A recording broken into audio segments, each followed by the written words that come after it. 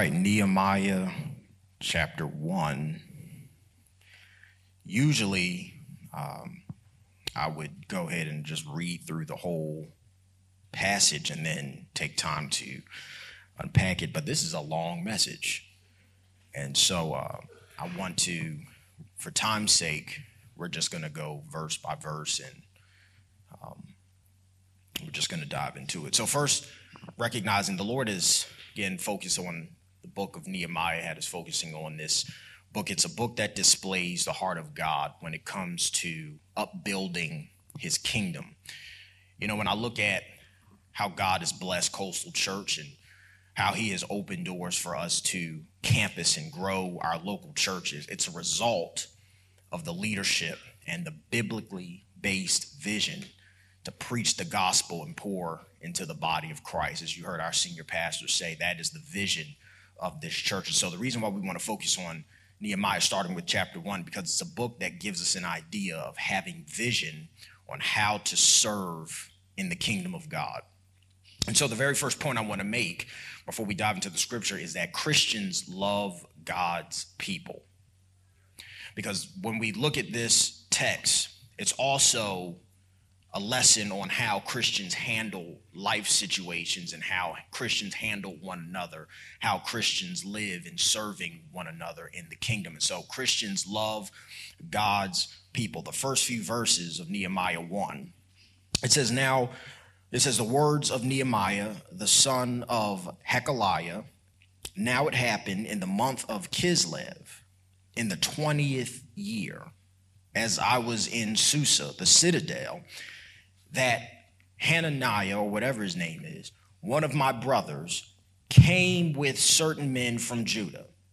And I asked them concerning the Jews who escaped, who have survived the exile, concerning Jerusalem. And they said to me, the remnant in the province who had survived the exile is in great trouble and shame. The wall of Jerusalem is broken down, and its gates are destroyed by fire. As soon as I heard those words, I sat down and wept and mourned for days. And I continued fasting and praying before the God of heaven. And so before I apply this text, I want to just unpack it first by giving some background. So the nation of Israel, they grew more wicked, they grew more rebellious as the years went by against the Lord. And so God allowed a stronger nation to come and overtake Israel by sending them into exile, as promised in Deuteronomy 28. And so over a century later, century has passed, here we are, while the nation is still living in exile, Nehemiah crosses paths with his brothers, and he asks how things are going in Jerusalem. How are things, and how are the Jews that escaped and survived the exile? How is Jerusalem as a city? But when these men come back from Jerusalem, their homeland, this homeland of their nation, they come back with nothing but bad news. They tell Nehemiah that the people are in great trouble and they're in great shame, and the city is in ruins. The walls are broken. The gates are burned by fire. Nehemiah hears this news and he weeps. Before we go into that, I want to just talk about the importance of a city wall so we kind of understand why Nehemiah is weeping and why he's heartbroken over this. In ancient world, a city wall, city gates was the greatest form of defense against their enemy. And so every nation knew that when a city is surrounded by a wall, that was a city you didn't mess with. A city with a wall was a city that was always prepared for attack, because a city wall displayed strength. It displayed strategy. It displayed power. It displayed authority. And so a city without a wall was seen as a weak and helpless nation, a weak, helpless city. They were seen as a nation that could be overtaken with ease. And so Jerusalem's wall was destroyed. It was a city that was totally vulnerable. We also need to remember, again, this exile took place over a century ago. And so before this, the wall was fine. But then they come in, they overtake it, the wall is destroyed. This happens over a century ago, about 150 years. That's just as long as the Civil War was from this time period. And so 150 years have passed. And after all that time, the city was never rebuilt. Verse 3, it says, they said to me, the remnant there in the province who had survived the exile is in great trouble and shame. The wall of Jerusalem is broken down and its gates are destroyed by fire. So Nehemiah hears this news. He's heartbroken. And the Bible says in verse 4 that he weeps and he mourns. He didn't just cry and he moved on. He mourned for days. That's grief. Nehemiah is grieved over this. I understand that the wall was a big deal, but why would he grieve? Why would he mourn? What was so devastating about this news that it would cause Nehemiah to sit and weep and fast and make sacrifices for days? And the reason why I believe that Nehemiah wept over this is because I believe that the news of Jerusalem's condition, it was a wake-up call to Nehemiah for several reasons. One of those reasons was it represented the brokenness of his people. That broken wall represented the brokenness of Israel. For Nehemiah to sit and weep like this, it displays his love for the nation of Israel. Through Christ, those who surrender to him as Lord, we are now recognized as a spiritual nation, a spiritual family. And as one family in Christ, we should love one another so much that when we recognize the brokenness among other Christians, other brothers and sisters, it should grieve our hearts. It should grieve our hearts. This is why Coastal adopts. This is why they bring in churches and they make them campuses, because all throughout the Hampton Roads, there are dying churches struggling to make ends meet. There are churches trying to figure out how they're going to be effective in the community. And this, knowing this, grieves the leadership of Coastal Church, and it should grieve the leadership of the members, or it should grieve the heart of the members, knowing that there are churches struggling every day, closing their doors every week because they can't afford to preach. They can't afford to serve the community. This is why Coastal's mission is to adopt campuses, because it grieves our heart, because we're one family in Christ. And so we should love one another so much that we should mourn when we see Christians struggling in any area of their lives. Another reason why Nehemiah mourned was because of the sins of the people. The nation of Israel was in exile because they refused to obey God's command. And even while they were in exile, they were still living in rebellion. They still refused to obey God's command. But Nehemiah he had such a burden and such a love for God's people that he wept and he mourned, he fasted and he made sacrifices and he took their needs to God. Which brings me to the next point. Christians cry out to God. Christians cry out to God. Nehemiah chapter 1 verse 4, he says, as soon as I heard these words, I sat down and I wept and mourned for days, and I continued fasting and praying before God of heaven. Nehemiah is weeping because he loves God's people and he cares deeply about their struggles. He cares very deeply about their walk with the Lord. Nehemiah weeps because he recognizes that there's sin in the nation. But notice the first thing he does. In this situation, when his heart aches for God's people, when he's broken over the sins of the nation, when he's distraught over the condition of his homeland, the first thing he does is he takes his concern to God. I want to take time to unpack this prayer starting at verse 5. He says, and I said, O Lord God of heaven, the great and awesome God who keeps covenant and steadfast love with those who love him and keep his commandments. So first, when we pray, we acknowledge God first. When we pray, we acknowledge God first. This is the posture of worship. Nehemiah acknowledges who God is first. He says, O Lord of heaven, the great and awesome God who keeps covenant and steadfast love with those who love him and keep his commandments. So Nehemiah, he acknowledges him as the God of heaven. In other words, the God of all. That's a declaration of surrender. A declaration of surrender to the Lord as God. Nehemiah recognizes that God is still in charge. That's the heart of prayer. That's the heart of worship that we're going to see all throughout Scripture. Outside of Nehemiah, you look at Isaiah 37:16. Isaiah says, O Lord of hosts, God of Israel, enthroned above the cherubim. You are the God, you alone, of all the kingdoms of the earth. You have made heaven and earth. Even Jesus teaches in Matthew 6. You may have heard this prayer, and you may hear me mention this prayer several times throughout the message, but he said, because it's extremely important and it's actually kind of parallel with Nehemiah's prayer. But Jesus says, he starts by praying. He says, our Father in heaven, hallowed be your name. Prayer always starts with honoring God as Lord. He recognizes that God is in charge. And so there can be a sense of relief. There's a sense of relief knowing that God's in charge. There's a sense of relief knowing that you don't have to have that burden on your shoulders, because we don't have to depend on our own strength. We can lean on the strength of God. We can lean on the wisdom of God. We can lean on him. And that's what Nehemiah continues to do and continue to say in this prayer. He says in verse 5 again, he honors God as Lord. He says he is the great and awesome God who keeps his covenant and steadfast love. This means, first off, he says he is the great and awesome Lord. That means God is not our buddy. God is not just the man upstairs. The Bible says he is great. That word great in this passage is used to attempt to cover just about every attribute of God that the human mind can grasp. And so that's a point of authority. That's a word of boldness. His eternal existence. God was never formed or he was never created. He has wisdom and he has power. God does not need guidance. He doesn't need wisdom. He doesn't need counsel. He is all powerful. He is great.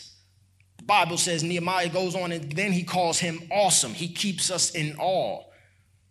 And a large degree of. So his presence, his word, his character should keep us in a large degree of awe. He is awesome. He is faithful, because Nehemiah looks back over his life and in the lives of his people. And he says again in verse 5, the great and awesome God who keeps covenant and steadfast love with those who love him and keep his commandments.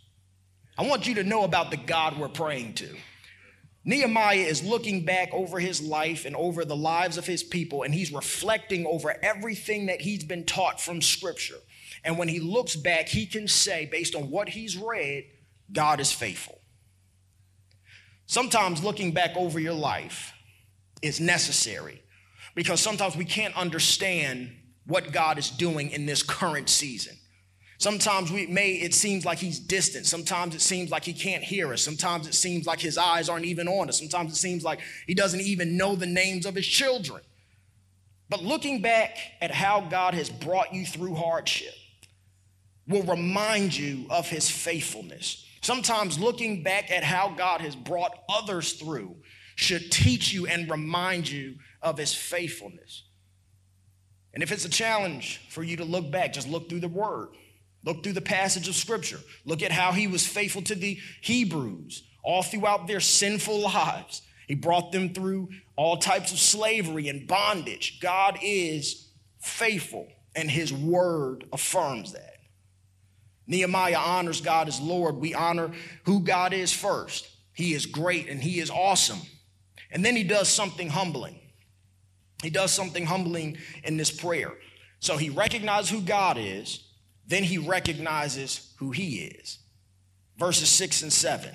Verse 6 and 7, he says, let your ear be attentive and your eyes open to hear the prayer of your servant that I now pray before you day and night for the people of Israel, your servants, confessing the sins of the people of Israel, which we have sinned against you. Even I and my father's house have sinned. We have acted very corruptly against you and have not kept your commandments, the statutes, and the rules that you commanded your servant Moses. And so he recognizes first the beauty of God's holiness and his righteousness. Then he looks at himself. This is why we recognize God first. This is why we don't come to God and just talk about us. Because when we look at how God is, it should humble us. When we look at how holy he is, it should humble us. You know, humility is very hard sometimes. We don't like to feel bad about ourselves, and sometimes we don't like to feel that we're not good enough. That's why if you ever see people do presentations and everybody's trying to figure out who's going to go first. No, you go first. No, you go first. I'll just go first. Because the thing is, sometimes we rush to go first because we don't want the next person to outdo us. So if they go next, they do so well, everybody forgets how bad yours was. Am I the only one in here that? Okay. And so that's why sometimes we go to God and we pray and we just come about ourselves first. God, this is what I'm dealing with. I can't believe they did this to me. But who is God? When you look at who God is first, then you examine yourself, you become thankful, you're grateful, you're humbled because he is holy compared to us as sinners. We're broken.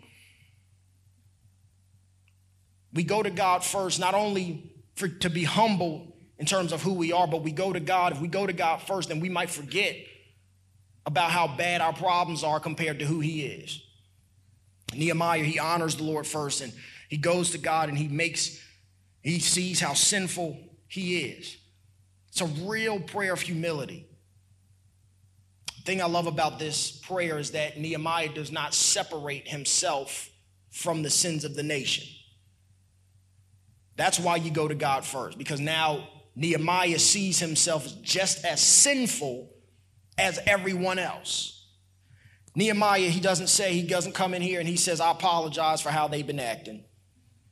Nehemiah doesn't come in there and say, you know how they are. Just don't mind them. I'm sorry, Lord. Nehemiah comes in and he says, all of us are sinful. All of us are broken. So I can't hold my sin, or you can't hold your sin over my head, and I can't hold your sin over your head, because we're all broken and we're all sinful.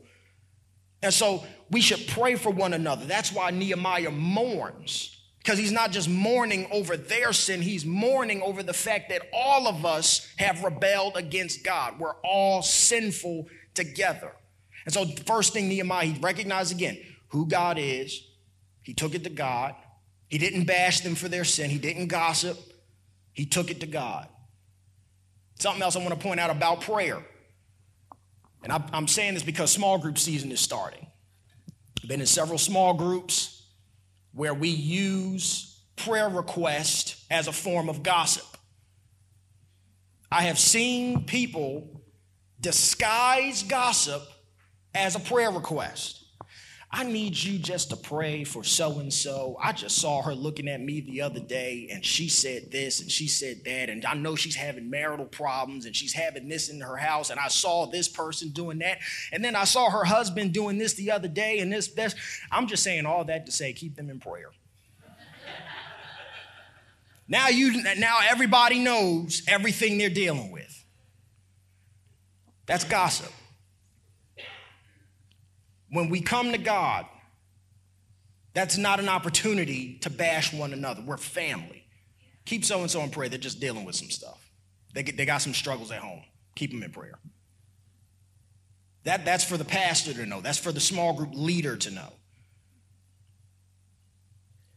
He comes to God. He doesn't bash people. He doesn't gossip. He doesn't go around the city talking about other people's flaws, but he takes that burden, he takes their sin to God, and he lifts them up in prayer. That is the heart of a kingdom-minded person, a kingdom-minded man, a kingdom-minded woman. Our heart should be for the kingdom, to spread the gospel on this earth, to see God's kingdom come on earth as it is in heaven. And we do that by prayer. We do that by loving one another and walking with one another through trial and hardship. So again, Nehemiah goes to God. He hears this issue. He mourns. He fasts. He prays. He recognizes his sin. And then he prays that God would transform their hearts and bring them back to him. I want to ask you a question. When was the last time that you saw the struggles of someone else and you mourned? You were grieved over the struggles of someone else in the family of Christ. When was the last time you were mourning and you grieved and you fasted that someone who is wayward and backslidden would come back to Christ, would confess their sins? When was the last time you saw a family member who was not saved and it grieved your heart, it grieved your spirit? You mourned over them and you fasted that God would open their eyes to the truth of who Jesus is. That's what it means to be a Christ-centered, kingdom-minded person. So the first thing Nehemiah does, takes the sins of the people to the Lord. He recognizes the holiness of God. It causes him to see his own sin. It causes him to repent, because Christians always do repent. Real Christians repent. And then he moves on. He cries out to God in distress. The next thing Nehemiah does, he recognizes God's word, verses 8 and 9. He says, remember the word that you commanded your servant Moses, saying, if you are unfaithful, I will scatter you among the people.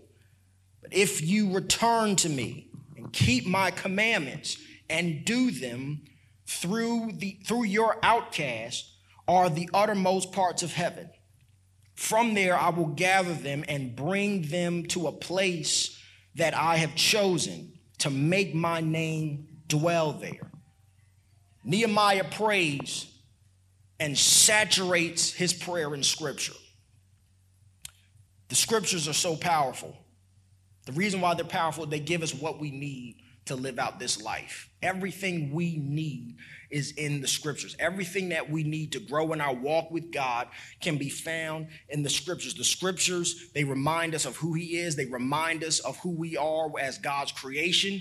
The word reminds us that we're sinners with fleshly desires to rebel against God. The Scriptures, they tell us that we sin and we're trying to walk away from God's expectations, but it also reminds us how we can be restored. It teaches us how we can be renewed. And so Nehemiah remembered what the Scripture said regarding repentance. And he remembered what God said in his word concerning his people. And so when we pray, I encourage you to declare Scriptures. The Scriptures, they're breathed out by God according to 2 Timothy 3:16 and 17. Titus 1 and 2, it says that God cannot lie. And so if we're declaring Scriptures that are breathed out by a God who cannot lie, every time we pray Scripture in context, we're praying truth. And so God's word is powerful. It's a two-edged sword. What does God say? What does God's word say about your situation? What does God's word say about what you're wrestling with? What does God's word say about everyday life? Some of you may need peace in your heart. God's word addresses that area of our lives. He says in Isaiah 6:23 that he'll keep us in perfect peace if our minds are stayed on him. He promised to be with us even in the valley of the shadow of death. He said he would never leave us nor forsake us. He said that he would never he told us never to forsake the assembling of ourselves, because we can sense his presence when we're alone by the company of fellow believers. We need to declare God's word in prayer. When we declare God's word, we're reminded of how much greater he is than our hardship. Nehemiah, he recognizes God's holiness, which causes him to recognize his sinfulness. He declares his dependency upon the Lord by declaring his word, that the kingdom would come. When we pray as children of God, he hears our prayer and he will answer. Nehemiah saw the need of the people and knew that it needed to be filled. And so what Nehemiah needed next is vision on what to do next. He prays, and now he needs vision. Next point, God gives vision. God gives vision. Nehemiah, he recognizes the need for his people. He prays. And we'll find out later that God gives him the vision to go rebuild the wall. Vision gives you a glimpse of what is to come before you get there physically. It gives you a glimpse of what is to come before you get there physically. Anytime you want to remodel a room, whether it's in your home or at work or just anytime you want to remodel a room, you know what colors you want to put in there. You know what furniture you want. You know what pictures you want to hang up or not. You're getting a glimpse of what is to come before you get there physically. And so that's why we want to focus on vision, because I want to use this point as a recap of what we just talked about in the prayer. So Nehemiah prays. His prayer can teach us a few things about a kingdom-centered vision. His prayer teaches us that God is in charge. We learn that. And because he's in charge, he's the only one that can bring clear vision on how to build his kingdom. So no one else can give us accurate vision on how to serve God but God. And so that's why Nehemiah goes to God first. He doesn't go to the king or his peers. He goes to God. And because when God comes and when God reveals, it's accurate and it's based on his word. God will be the only one who can give us clear direction. This prayer teaches that we're sinful. And so our sinful nature, it distorts our view of God and his will. And so nothing in this world qualifies us to execute the vision that God gave us. God is the only one who can qualify us. God does not, God does not call those who are qualified. He qualifies those that are called. So this means that we need to learn the greatness and be reminded of the greatness of God's power and strength so that we can hear and see what he wants us to do. It's a prayer that teaches that only God can give vision based on his word. So we may wonder, how am I supposed to know what God wants me to do? How am I supposed to know if this is God telling me to move forward in this area or not? Find it in the scripture. Coastal seeks, we seek to plant campuses, spread the gospel of Jesus Christ. We seek to make authentic followers of Jesus Christ. We seek to connect. We seek to grow. We seek to serve. How do you know that this vision is from God? Because you can find it in scripture. You can find every part of Coastal's vision in scripture. Matthew 28, 19 and 20. Jesus says, go, therefore, make disciples of all nations, baptizing them in the name of the Father and of the Son and the Holy Spirit, teaching them to observe all that I have commanded you. And behold, I am with you always to the end of the age. Mark 16, 15, Jesus says again, he said to them, go into all the world and proclaim the gospel to the whole creation. You know, when I look at the ministry of Paul, it's believed that Paul planted over 10 churches in his lifetime. Just about every letter that he wrote in the New Testament was to a church he planted. So that means people like Epaphroditus and Timothy, they were just first century campus pastors. They were just first century, and Paul was a first century Sean Brown. I don't know if Sean would want me to say that or not. This is recorded, right? So if you need to look at whether this vision is Bible-based, read scripture. If you need to know if Coastal's beliefs and their structure are based on scripture, just read it. The vision of Coastal's leadership is found in scripture. So because Coastal strives to base everything on God's word, every way that they love and every way they serve, every way they connect, they try to do it based on scripture. So Nehemiah sees the need. He prays to God. The last lesson that Nehemiah teaches, his prayer teaches, is recognizing that pursuing a God-centered vision, a Bible-based vision, it requires sacrifice. It requires sacrifice. Look at verse 11. It says, O Lord, let your ear be attentive to the prayer of your servant and the prayer of your servants who delight to fear your name, and give success to your servant today, and grant him mercy in the sight of this man. Now I was a cupbearer to the king. I want to focus on the last sentence of verse 11. It says, now I was a cupbearer to the king. In the sentence before that, he says, and grant him mercy in the sight of this man. So Nehemiah sees the need, and his desire was to go to the king. He was a cupbearer to the king. His desire was to go to the king and let him know what needed to be done. The reason why that's a big deal is because Nehemiah could have lost his job focusing on anything else outside of his job. He was a cupbearer to the king. He spent a lot of time pursuing this vision to restore the wall of this unimportant city. The king could have easily been like, why do you care about that? If you want to do that, go and do that, but find another job. The king could have easily said, if that's what your focus is on, go focus on that. And I'll hire somebody else. So this is all the things that's going on in Nehemiah's head. He's a cupbearer to the king, and he knows that his occupation is necessary. He's a cupbearer to the king. This is a job of luxury. This is a sought-after job that several people throughout the palace desired.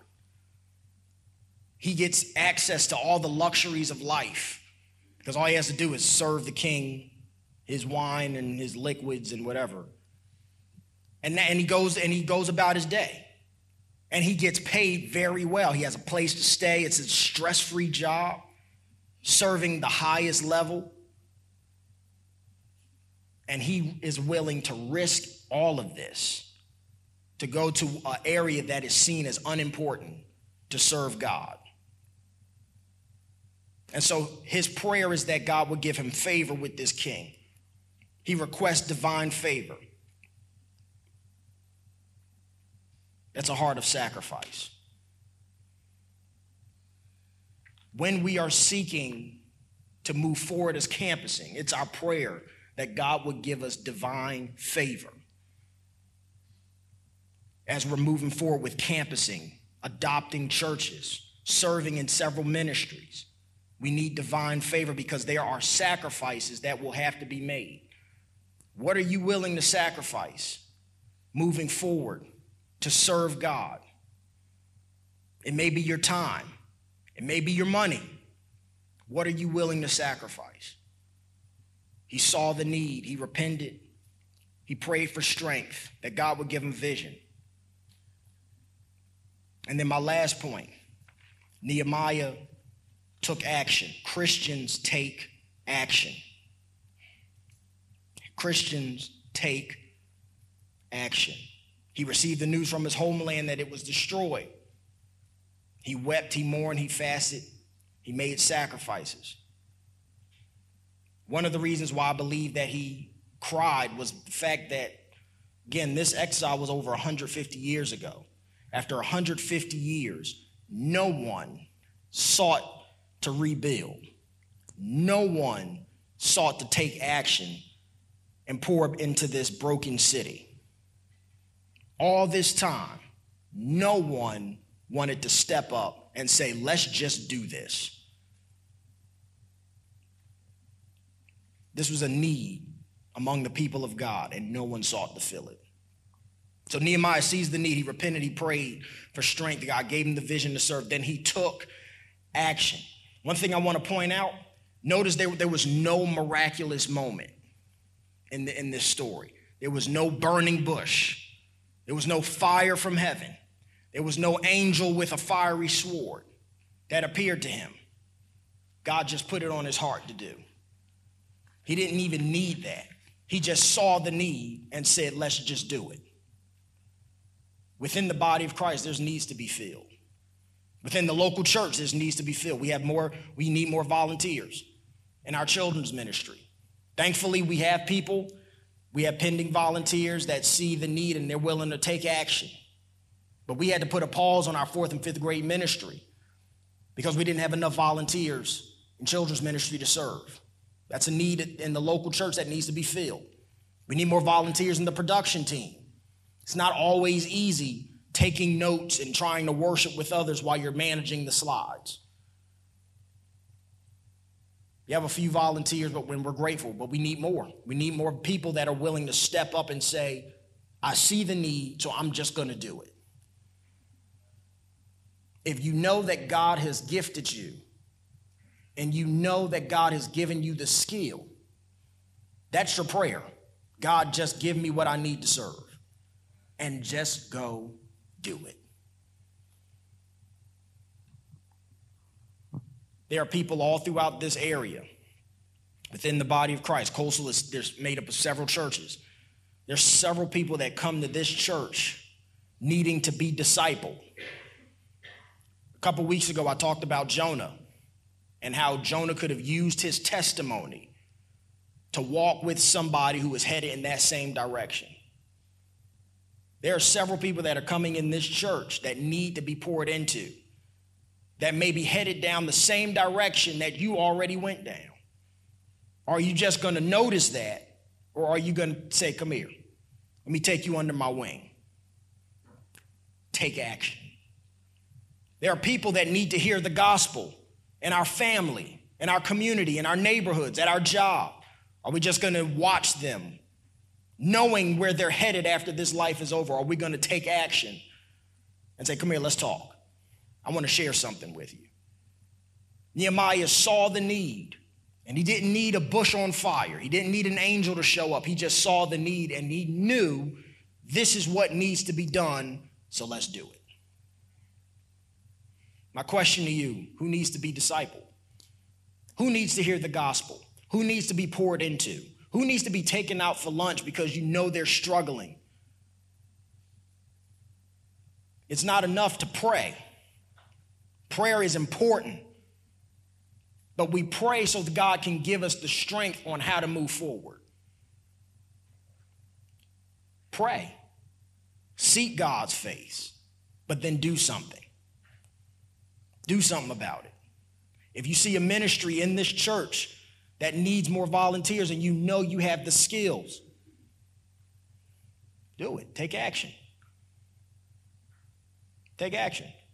We need your gift. Someone needs your testimony. Someone needs your experience. Someone needs your voice. There's needs that need to be filled. And based on scripture, God is saying, take action. Some of you already prayed. Now what? If you want to serve in children's ministry, let me know. We'll get you a background check. We'll take you through the training, and I'll give you a start date. You want to serve in production? Let Jessie know. Let Jessie Martin know. She'll give you everything you need. There's several needs. We need drummers. Michael Cuff will just let me know right now we need drummers. So see him after service if you can play the drums.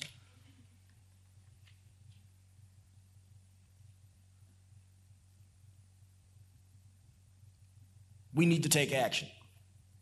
Nehemiah's prayer, when you unpack it, it's parallel to the gospel. Nehemiah's ministry, Nehemiah's heart, his desire, it's parallel to the gospel. The first thing Nehemiah does in his prayer, who is God?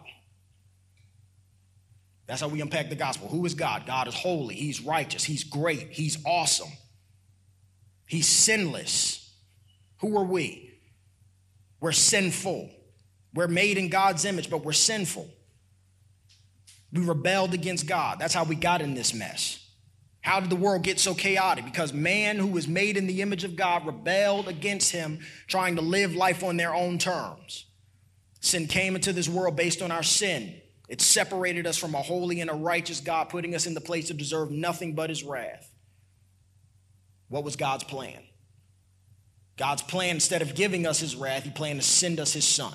He saw the need and he took action by giving us his son. Jesus came to this earth, lived a sinless life that we couldn't live, being tempted at all points and still remained sinless. He took the sins of us upon himself, and he took the wrath of the Father by dying on the cross. He was buried. 3 days later, he bodily rose. He saw the need. He took action. What do we do with this? We heard the gospel. What do? We take action. We repent. We confess our sins. We surrender to Jesus as Lord. Based on this text, God wants us to be aware of the needs that's in his body. God wants us to know we are sinful, but we're still a family in Christ. We pray for one another. We lift up one another. We take the burdens to God, and then we do something about it. And so I want to close with, if you look at your bulletin, there was a Reach 3 card that came with your bulletin. Y'all can come up. You look at that Reach 3 card. This is a form of taking action. What we're doing at every campus, I want you to think of 3 people that either need to hear the gospel or need to be discipled. 3 people that you know that need to be poured into. If you want to disciple someone, you want to mentor someone, let us know. Coastal has the resources on how to walk with someone through life, how to mentor someone. We have the books, we have everything you need. I want you to think 3 people that need your voice, that need your presence, they need your testimony, they need your skill. I would even challenge you to think of a ministry that you can serve in. And what we're going to do, I want you to hold on to that. And I want you to pray over it. And I want you to pray that God would give you the strength and the wisdom on how to move forward. So if you look at your bulletin, you'll find a Reach 3 card. And if you don't have one, just raise your hand and we'll make sure the ushers get you one. Every row should have pins somewhere. There's pins. But I want you to take time out right now. And I want you to write 3 people that need to hear the gospel or 3 people that you can pour into. And then we're going to take time and just pray over that list. So I'm going to pray, and then we're going to get those cards out and start writing. So, Father, we thank you just for this moment. We thank you for this time of vision. We thank you for this time unpacking your word, this prayer of Nehemiah. God, you gave this church vision to connect, grow, and serve. And as we're moving into and transitioning into this season of small group, we're looking to bring more members. Members are looking to join and find out who we are by coming to Weir Coastal. We pray for wisdom. We thank you, Lord, that you're great and you're awesome, and you chose us in your sovereignty to serve you. And we're humbled and we're grateful. We pray, Lord, that as we move forward, that God, you would give us the wisdom to take action, to see the need, and not just watch, but roll our sleeves up and put our hands to the plow. We pray, Lord, for these 3 people that we're writing on our list, that their needs would be met. That, Lord, if their need is a Savior, that the Holy Spirit would open their eyes to the truth of who Jesus Christ is, and that they may confess their sins and declare him as Lord of their lives. That if their need is discipleship, you would allow them to their hearts to be receptive, to being mentored and being poured into.